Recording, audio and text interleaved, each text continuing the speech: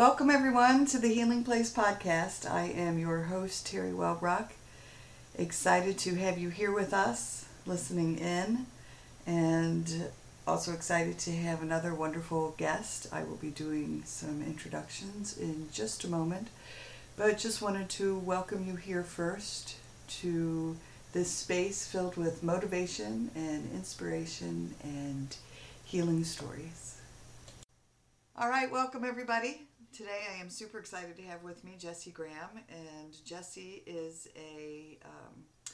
has a website, Co-Creating Change. It's jessiegrahamcoach.com. So welcome, Jessie. Hi, Terry. Thank you. I'm so excited to have you here. Yay. Me as well. All right. So talk to us about what it is you do. Well, I have been a speech pathologist for about 25 years, and recently decided to go into coaching.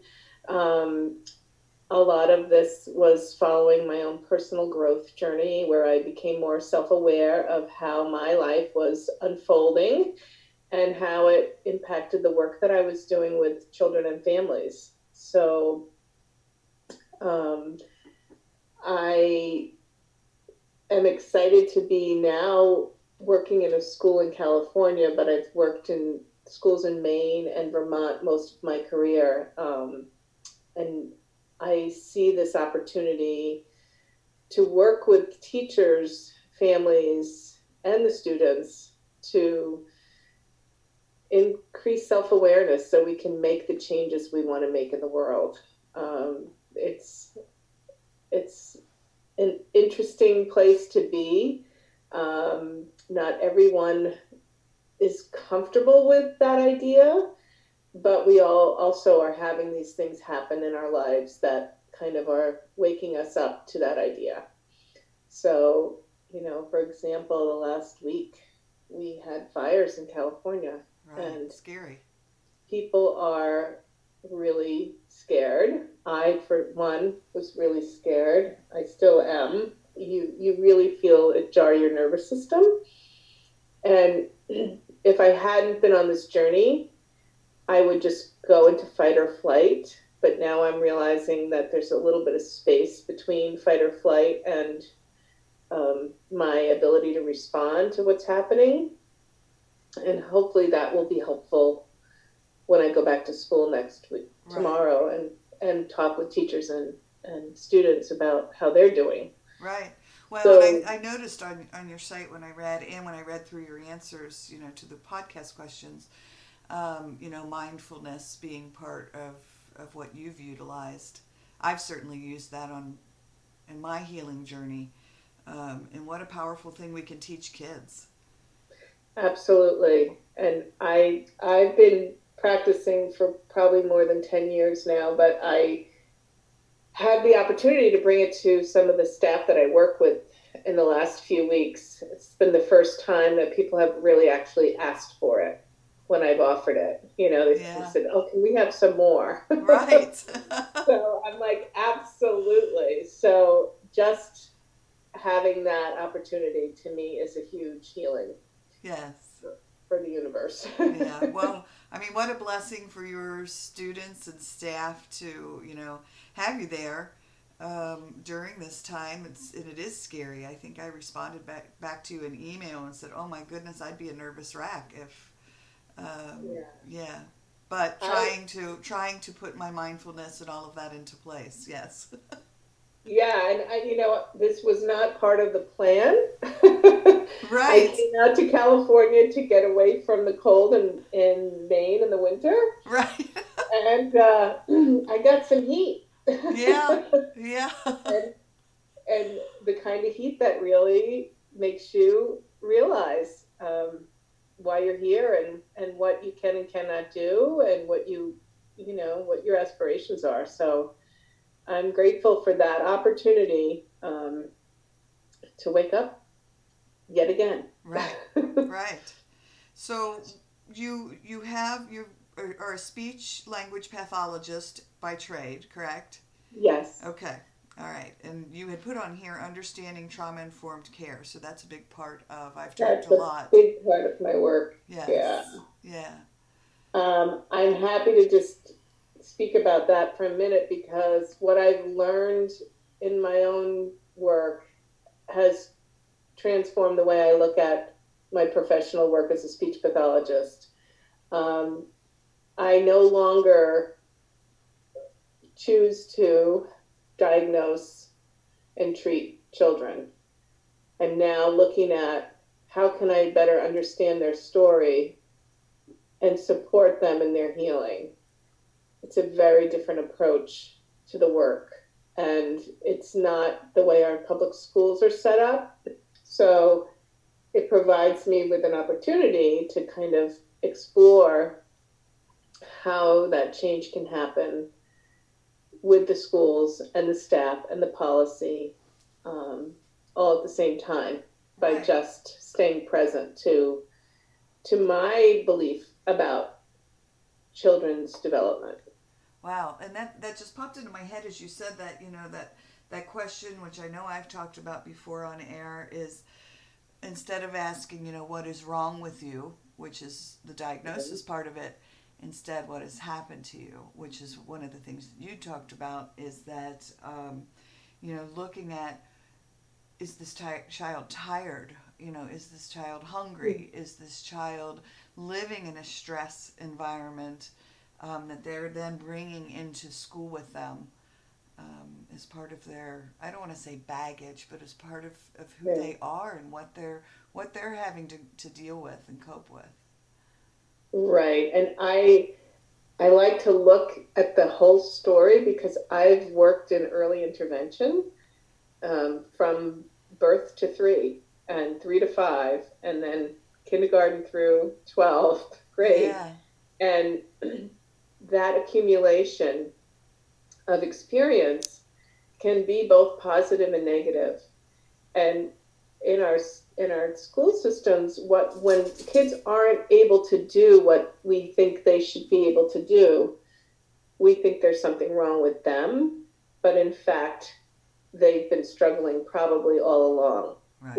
with some issues that haven't been addressed. So getting underneath and really understanding doesn't mean we can change the past, but we can really understand how it impacts brain development and capacity to learn. And then we can move forward in a way that's more informed.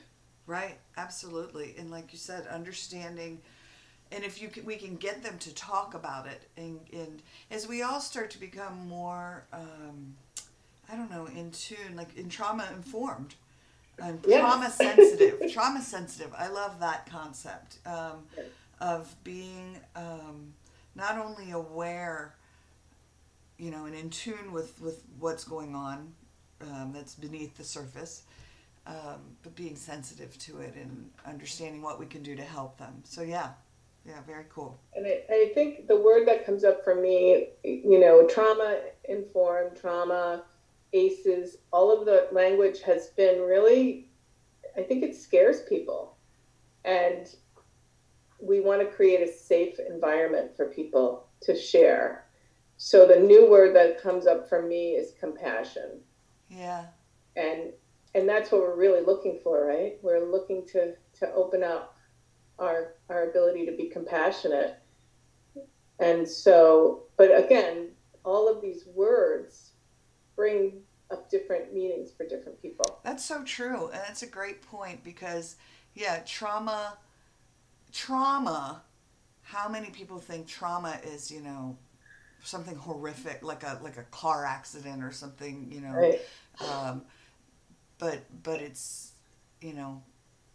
as ACEs, the adverse childhood experiences coming, into light, that it's neglect, that it's, trauma is so much more than just the big things that go on, war and so forth. So Yeah, and things that like the fires, like sure. That's unique to some environments. It's not something people in Maine are thinking about. We're going to have wildfires, Right. So to me, that idea that there's so many different ways trauma presents itself, and it has different impacts at different levels.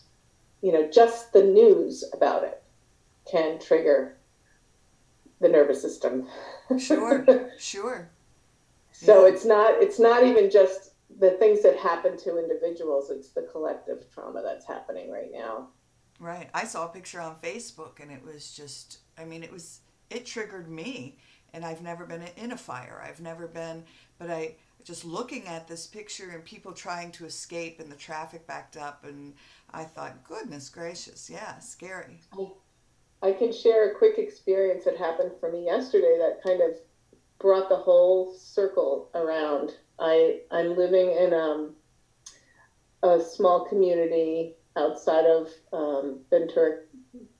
Ventura, we'll just say, and a person that I know from their childhood who lived in the community where I first worked in Vermont, a small community, 100 kids, um, is a famous musician right now, and she posted that her house in Malibu was probably going to burn. Wow.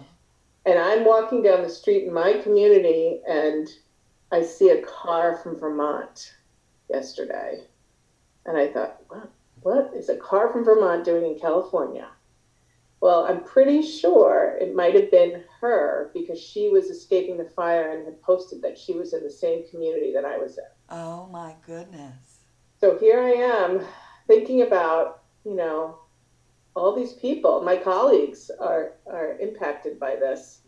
And as far as Vermont, coming back to California and somebody I know, it's like we're all impacted. Yes. Right. We Absolutely. can't avoid it. Let's Yeah. put it that way. Yeah. And Yeah. just opening up and, what could I do to support her? And, I invited her to a singing group that we were part of last night, but I thought maybe that would help. Yeah. But, Yeah. just compassion. Absolutely. Absolutely. So who's your target audience? If you could reach as many people in the world as possible with your message, who would it be? Wow. Well, that's a big one. I like to think that, when I developed my coaching practice, I like to think that I can impact anybody who wants to change, right? Right. So Right. I love to work with individuals that say, you know what, I know you can help me. I also want to help in the education field. I really feel like teachers need support. They don't need to work in isolation. They can have partnerships with somebody that really wants to support them, not the system.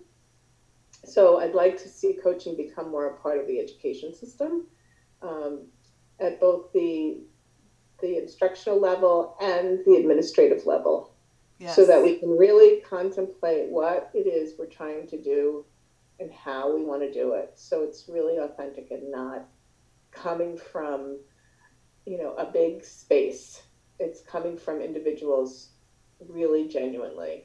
And there's a lot of people that don't feel empowered right now and that feel like they have to do things because somebody's telling them to. And I really believe that doesn't work. No, I agree. I find that for myself. How many teachers that I know when I worked at a mental health agency and I was in the school system, helping kiddos in the school, and how many teachers reached out to me looking for guidance, looking for help. How do I help these kids? What do I do? And they're looking for that, and they need that support. Yeah, and they need the time to have that conversation and self-reflect on what they really believe is possible. Right. The system is set up to pass things along. Special education, especially, if the child's not doing something you think they should be doing, we refer them for some special help. And I believe that through the connection with the teacher, most of the issues can be resolved. Um, Very rare that there's something they can't do. Right. Um, And it shouldn't be something else they need to do. It should be something they're already doing, and they might just need to tweak it a little bit. Okay. One of the things that you had written back to me was, that you often hear people say he comes from a loving home or his parents, love him. Talk about that a little bit. Uh, that is one of my hot topics. I will often try to approach people and let them know that something's probably going on at home or in their child's early development, that there may be some attachment issues, there's probably some stress in the family, and that it started at an early age, and that might be part of the reason that the child's having a hard time. And people will immediately say, well, but he comes from a loving home. And I I just see this as an opportunity for people to explore what is a loving home. And I came from a loving home. So I have no doubt that my parents loved me. But what is love? Love is something that you can accept from other people, but you also have to love yourself. And a lot of children come from homes where parents are struggling with self-love. Yes. So, and what does that mean? And what does that look like? And if you struggle with self-love, you don't know that until you realize that. Right. So, often that whole concept is a great opportunity to explore, you know, what changes are needed for children. What are the things that are going to have the most impact? Yeah. What is going to support parents? I have so many examples of parents who aren't aware that they lived in a toxically stressful situation most of their lives. Right. Well, I And grew up knowing my parents loved me and supported me, but my mom was an alcoholic and only stopped drinking just this year at 82 years old. And that was a struggle my entire life. My dad hit me until I was 10 because it was very violent. Um, until he got therapy and got help and realized that approach, but he was parenting the way he had been parented. Um, and so, yeah, but again, I knew my parents loved me. right, love is unconditional in Right. that sense as well. It's not about love. It's about understanding oneself Right. and self-awareness. Yeah. It's really all it's about. And that's not all. It's a big thing. It's a big thing to understand that. It brings up a lot of emotion, um, but it is the catalyst for the change that we need. Oh, absolutely. Absolutely. Which then leads me to your philosophy of co-creating change in the world. What do you mean by co-creating change? Well, that came about as a deep dive into, who am I and what do I want to do? As I Yeah. developed this practice, it's like, okay, how can I say this as clearly as possible? So, co creating change came about because I believe that change happens in relationship. It's not something you do by yourself. I created a lot of my own change in therapy with friends, talking to people, exploring things, going to workshops. It's not like it doesn't happen in isolation. So I really wanted people to see that if there's something you want to change in your life, you can do it with me. We can co create it. And it's a process, it's a creative process. It's not like there's an easy answer. It's not like you can just, I can't tell you what to do, Right. but we can create the change that you want to see in the world. And, Gandhi's quote for me is so powerful: be the change you want to see in the world. So, how do you do that? Oh, that's so cool. I'm such a Easier said than done.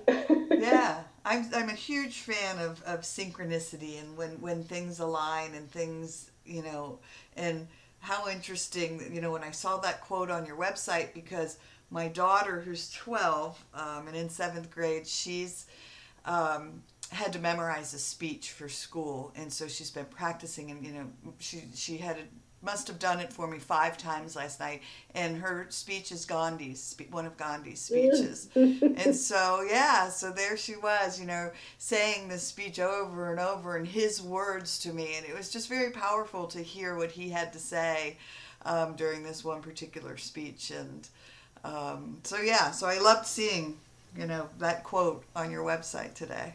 Yeah. Thanks. Yeah, cool. I totally believe it's possible. And, whenever there's adversity, I really fall back on that. Yeah. Through the fire, what do I need to do? How do I need to change? What do I need to do to show up today? Right. Well, that's beautiful. And I love that idea. I love the visual of that, of co-creating change. Thank you. Yeah, that we aren't an island, that we it's great to have a hand to hold.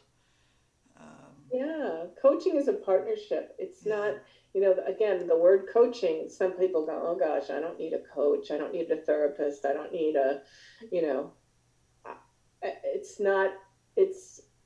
that's why I tried to take that word off of my website. Yeah. And just focus on the goal. The goal is to co-create change, whatever it is. Right. And if that's what you want to do, I'm the person for you. If you don't want to do that, I'm not the person for you. Right. Very cool. Any myths or facts that you would like to clarify for listeners? I have a few. Okay. And I love a challenge, so let's talk about them. All right. This one comes up a lot, and especially in schools, and sometimes from parents. The children are lazy or not motivated. And I don't believe that's true. Yeah. I believe that they are often tired, and sometimes they're confused, or maybe they're having a challenge, and their capacity to be present and available to do the things that we want them to do is compromised. Right. And a lot of that happens in schools when kids are asked to learn a certain way, and it doesn't match up with their brain. Yes. It's dynamic. Right. So we've got to really be careful when we say that. There we go again. We have to be the change. Yes. We have to change what we're doing. We can't change other people. That was a huge life lesson for me. It's still something I have to work on, but it's made my life a lot easier when I realized, I have to change. Students, come into my room and they're like wiggly, and I have assistants that work with them, and I look at them and they go, I don't know what to do. And I go, okay, let's think about what can we do differently. Yeah. And, sometimes it's as easy as saying, are you feeling hungry right now? How are you hungry? And I had that happen the other day. Yes. Let's go get some food. Right. Ate, came back, ready to work. Right. Not a problem. And, we don't give ourselves permission to explore that notion of lazy or motivated. I'm super sensitive to the language people use to talk about kids right now. And part of that is, my coaching, part of it is being a speech language pathologist. And now I'm like, okay, let's explore everything that we say. If it's negative, it's got to be explored. There's a reason. Yes. Well, and I think another big part of it too is teaching kids as well. As you were talking, it popped into my head, teaching kids to learn about themselves, to know, I'm a more visual. I need some visual aids, or I need maybe some audio stuff. I need, and helping kids to get to know themselves. I know we've done that again. I use Madison, our daughter, as an example, but when she's really beating her head up against the wall with something, with a concept, maybe math, and I'll say to her, you really seem to grasp this when I give you some visuals. So let's try this, and we'll right. draw it out in in a pie or whatever if she's doing some fraction work. And then she's like, oh, yeah. I get it. And so again, I use the word visual with her so that she starts to understand her and how she absorbs things. So, Right. yeah, helping kids get it. Well, that's cool. So that's one myth, that children are not lazy. I believe everybody is motivated Yes. to do things that motivate them, not necessarily what we want them to do. Right. So we have to really get on the same page too. That's the other part of that, is to join people where they're at. The other myth, that I want to explore, and I'd love your feedback too, Terry, is change is hard.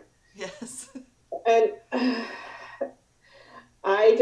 I have come to the conclusion that it doesn't have to be so hard. And I like to say it can be uncomfortable, but out of that discomfort is a good outcome usually. Yeah. You know, Yeah.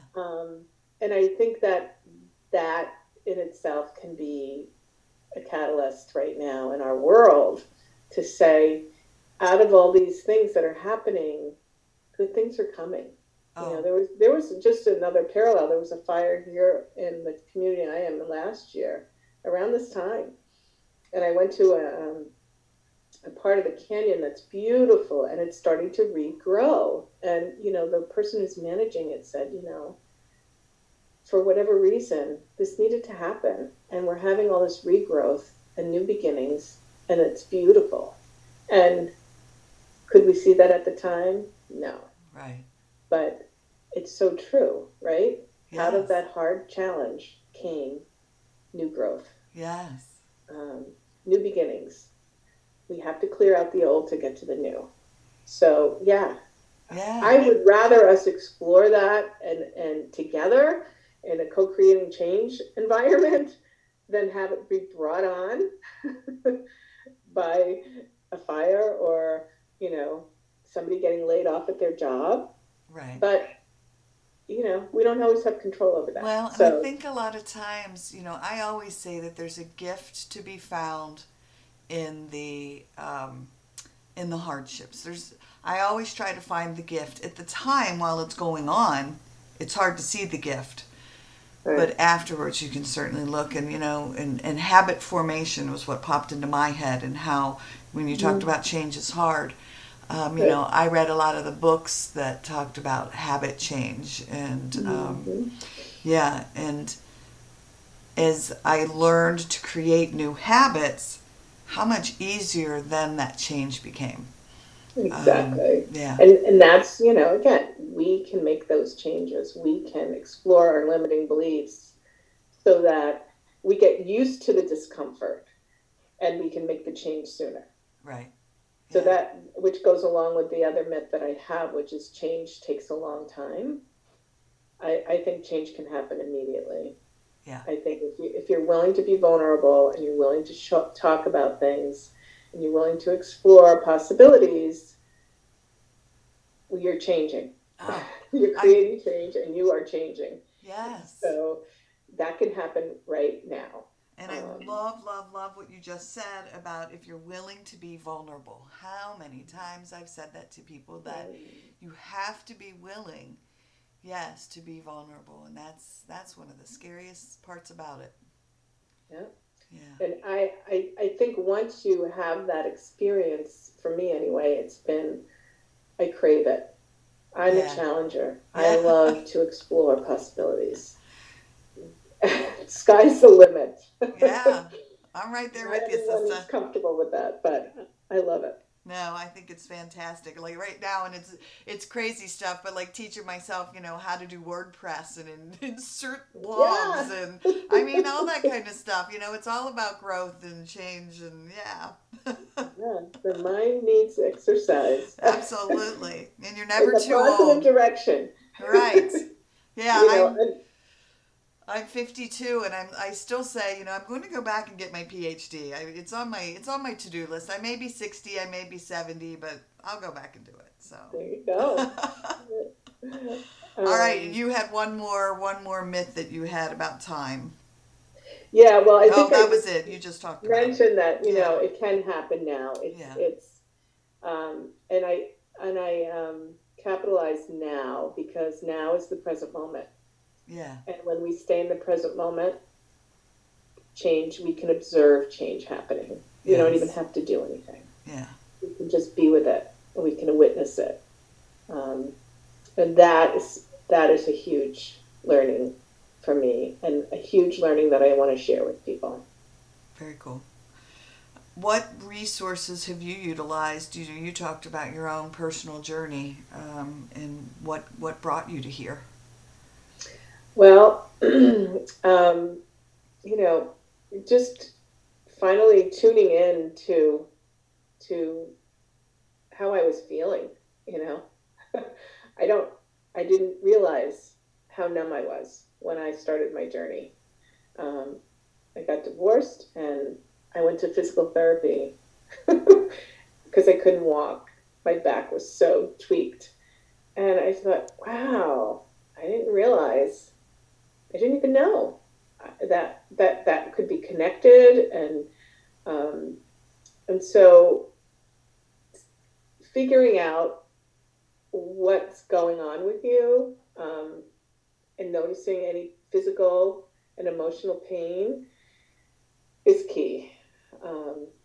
And one way to get there is through mindfulness. I just feel like that is a huge tool that I use to help me, and again, students, friends. Yes. Yeah. It's sometimes a hard sell, but I just do it. I just do my own, and that helps. That helps because people are watching and they notice and they go, "Wow, I want to do that." Yeah. Yeah. And it's even simplistic things. I'm that person that, puts out on Facebook, I saw a ladybug today, and, and I just watched it, and how cute. And I mean, it really is simplistically that kind of stuff of noticing, being in the now, yeah, and noticing all of those little things that can bring me right back to away from my whatever's worrying me or the busyness, and just being here in this moment. So exactly. Yes. Yeah. And for students, what a gift if we can help them tune in. For the student who was really hungry, didn't really know how to say I'm hungry at that moment. And so teaching that skill, your tummy's grumbling, you feel hungry. Can you say that to me? Yes. Yes. And I found out after we did that, I checked in with his classroom teacher, and he went back and told her he was hungry still. Oh. I said, I love it. Because he's practicing, and that's cool. So, so being present, mindfulness, and then the other thing that I learned about is affirmations, which kind of started me on this journey of coaching and how to merge my career in speech and language with making change in the world. So Louise Hay is, the founder in my mind of affirmations. She's a beautiful soul who left us last year, and she created so many affirmations. Her life was an affirmation. Yes. Yeah. So I followed her. How to heal your life. Yeah. I followed her during a really challenging time in my life too, and I found that how healing that was for me, just to start thinking and saying out loud how I was feeling. So, and then as part of my coaching training, it was like we learned how to create affirmation stories. And I have created them for several people, and they have been life-changing and career-changing, because people have said to me, no one ever asked me what I wanted to do. No one ever asked me how I want my life to look. And that's what I do when I start a coaching relationship, is we talk about, what do you want? And we create an affirmation. Yeah. Did you do the How to Heal Your Life training? Was that? I did not. Oh, no. okay. Okay. No, but it's all related. Yes. Oh, yeah, for sure. And I did that. I pretty much did that on my own, and still do that on my own. Yeah. Heal my life. But it's all connected, and it's really about, for me, it was like, oh, so I can help people understand that these words that we choose make a huge difference. And so I love writing affirmations, especially the stories that change people's lives. It really is powerful. Yes. And the other thing that goes along with a lot of this is the glue that for me has been therapy. Just having a human being that really understands thinking and feeling Yes. and how they relate to each other and show up in people. There's somebody out there that really understands that. And it's hard, it's hard to see that in yourself. Self-awareness again. Yes, absolutely. I have just found that to be powerful. And I'll just briefly share how I came across therapy, which was very related to adverse childhood experiences, because I was going to the doctor as a young mom, and I wasn't that young, but I was a new mom, let's say. And my nurse practitioner actually just could tell that I was just not feeling great. And I was able to report a lot of my history because my mom had been ill most of her parenting life. And so I didn't have a lot of information about her history that I could rely on. And she said, I think you might want to check in with a therapist and just see how you're doing, And so because I was open, I said, sure. And there I went down that journey. The reason I'm telling this too is because a couple of years ago, I was in Maine at an ACEs conference, and the keynote speaker was from Vermont, and he was my doctor in that practice. Oh my gosh. And it turned out that he had gone and done and tried to pass or I think he did pass some legislation on adverse childhood experiences and their impact on health and well-being. And he presented all the key characteristics, and I went up to him and I said, guess what? I am your poster child. Right. For ACEs. And I was your patient. And, it just all came full circle because I believed that this nurse practitioner was doing an ACEs on me without doing it. Yeah. And was referring me because her husband was actually a therapist as well. So I think she just was tuned into this. I don't think we talked about it back then. At least no one told me this was what was happening. And as I discovered that, I just went, wow, my doctor really helped save my life. Yeah. And in many ways, just my health, my well-being. And so that was another moment in time that came full circle. And I just said, wow. Isn't that crazy when that happens? I love when that happens. Again, I do too. I just thought, this is really great. And here he was, I'm like in Maine. And I'm like, you probably don't remember me, but yeah. So I like to tell that story. I love it. It helps people to understand that, you don't know what you don't know. Right. No, I just recently discovered ACEs. Came across ACEs Connections. A friend had referred me to it, and took the ACEs assessment. Did my score, and it was like, holy moly, wow. And then Oprah did the whole interview with Dr. Bruce Perry, and then now it's just kind of, you're hearing it more and more and more and more as it's come to light what an impact it's having on children. Well, it's so interesting because I'm in California, and I'm surprised at how many people have not still really heard about it. So that's why I'm here too. Yeah. Because, the people who did the study are right down the road. That's so cool. Oh my gosh, I love it.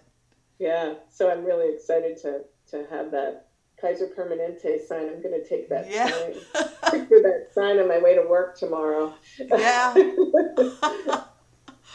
All right, so I loved this answer that you gave me to this one. Only because, I'll say in a second why, because I don't want to blow it.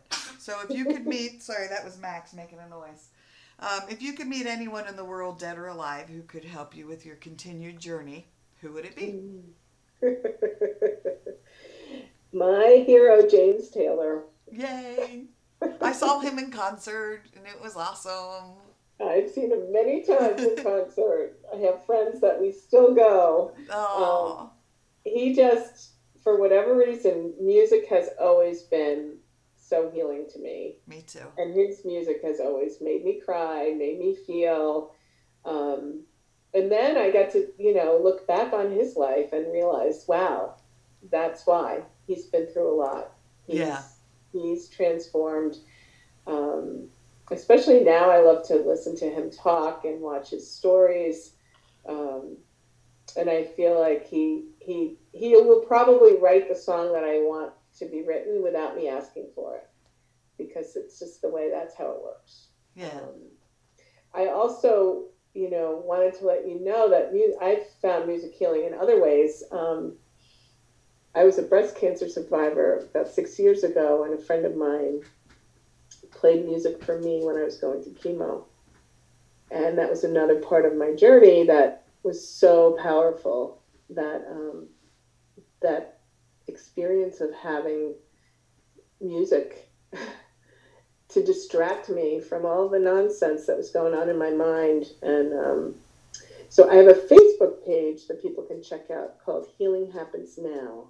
And if you just go on Facebook, you'll find it. And there's lots of quotes. And the musician who started that was Patrick Fitzsimmons. He's out of Vermont. And he wrote a song called It's All Right. And that song is about staying in the present moment. Wow, I'll go check it out for So sure. I want to share that too. I forgot Yeah. about that. That's part of this journey. But James Taylor and he have a lot in common. They have very similar styles of writing. So I'll put a plug in for Patrick. All right. I love it. But yeah, James Taylor. And I just posted, he and Carly Simon had a song called You Can Close Your Eyes that was on my Facebook page recently. And Carly Simon has a great book about her story that if you want to learn about adverse childhood experiences and the subtleties, her documentary, Boys in the Trees, I think it's called. It's a really good one. Oh, I will definitely check it out for sure. Thank you. Mm-hmm. Yes. Well, last question, and then we'll, talk about anything else that you'd like to talk about is what is your dream job and are you doing it? That is a great question. I'm trying to just be open to my dream job and observe it. I really do hope to have an impact in education at all levels through more of a coaching dynamic and relationship than as an employee, as a speech pathologist. So that's my dream. And to continue to work with individuals and groups that want to create change. And just to keep putting the idea out there that it's not as hard as people think it is. It's necessary, and it can be so rewarding when you take the plunge. So, I have on my website, I am open to individuals, groups, parents, trauma-informed work. I am just the conduit of a process that supports people's dreams and desires for change. Okay. Well, beautiful. Yes. And thank you for being there and doing that and being willing to, hold people's hands as they take that step towards onto that journey. So, yes, very beautiful. Well, anything else that you want to talk about or share with listeners? I want to encourage people to, take a peek at my website. From time to time, I'm offering events online that, they can join. It's typically a Zoom call where we're talking about a topic and really doing some group coaching, which people go, everybody, typically wants a webinar that they can watch on their own. And I'm not doing that. I'm saying, let's get together Let's talk about a topic, whether it be ACEs, whether it be self-care, or how you're managing your time. So I'm open to topics. I'm open to ideas. There's a process that we follow that's so powerful, that I think that's exactly what I'm trying to model, is that if we can all engage in that process, be a little bit vulnerable, knowing that our intention is to do some healing work and have outcomes that are the things that we really want, why not? Yes. Oh, yeah. The No. power in numbers is huge. Like 3 or 4 people together doing a group event can be, especially when we get people from all over the country. I've had people from Australia join in. Um, I've had a mom and son who came on board to talk about mindfulness in their school. Mom was administrative, the son was a special educator. They never had other time to talk about that. So I was able to facilitate that conversation. Um, that to me is how the change happens. And so I just want to encourage people to check that out and reach out to me and let me know if there's something you want to see me post about. The other thing is I have a Facebook page called ACEs in Education. And it's a group that you can join if you're interested in working with kids who have adverse childhood experiences. And I'm sharing lots of information, lots of quotes about what's happening out there and how to reframe how we think about kids that are having challenges. And it's been really powerful. People have really responded well. And I also will post opportunities on that. So I'm just trying to raise awareness and connect people, and learn more about what people really, really want. Right. Right. Well, thank you again. Thank you for what you're doing. For teachers, for staff, but the kids. Yeah. Absolutely, the kids. Yeah, and thanks for being here with me today and shining your light. It's beautiful.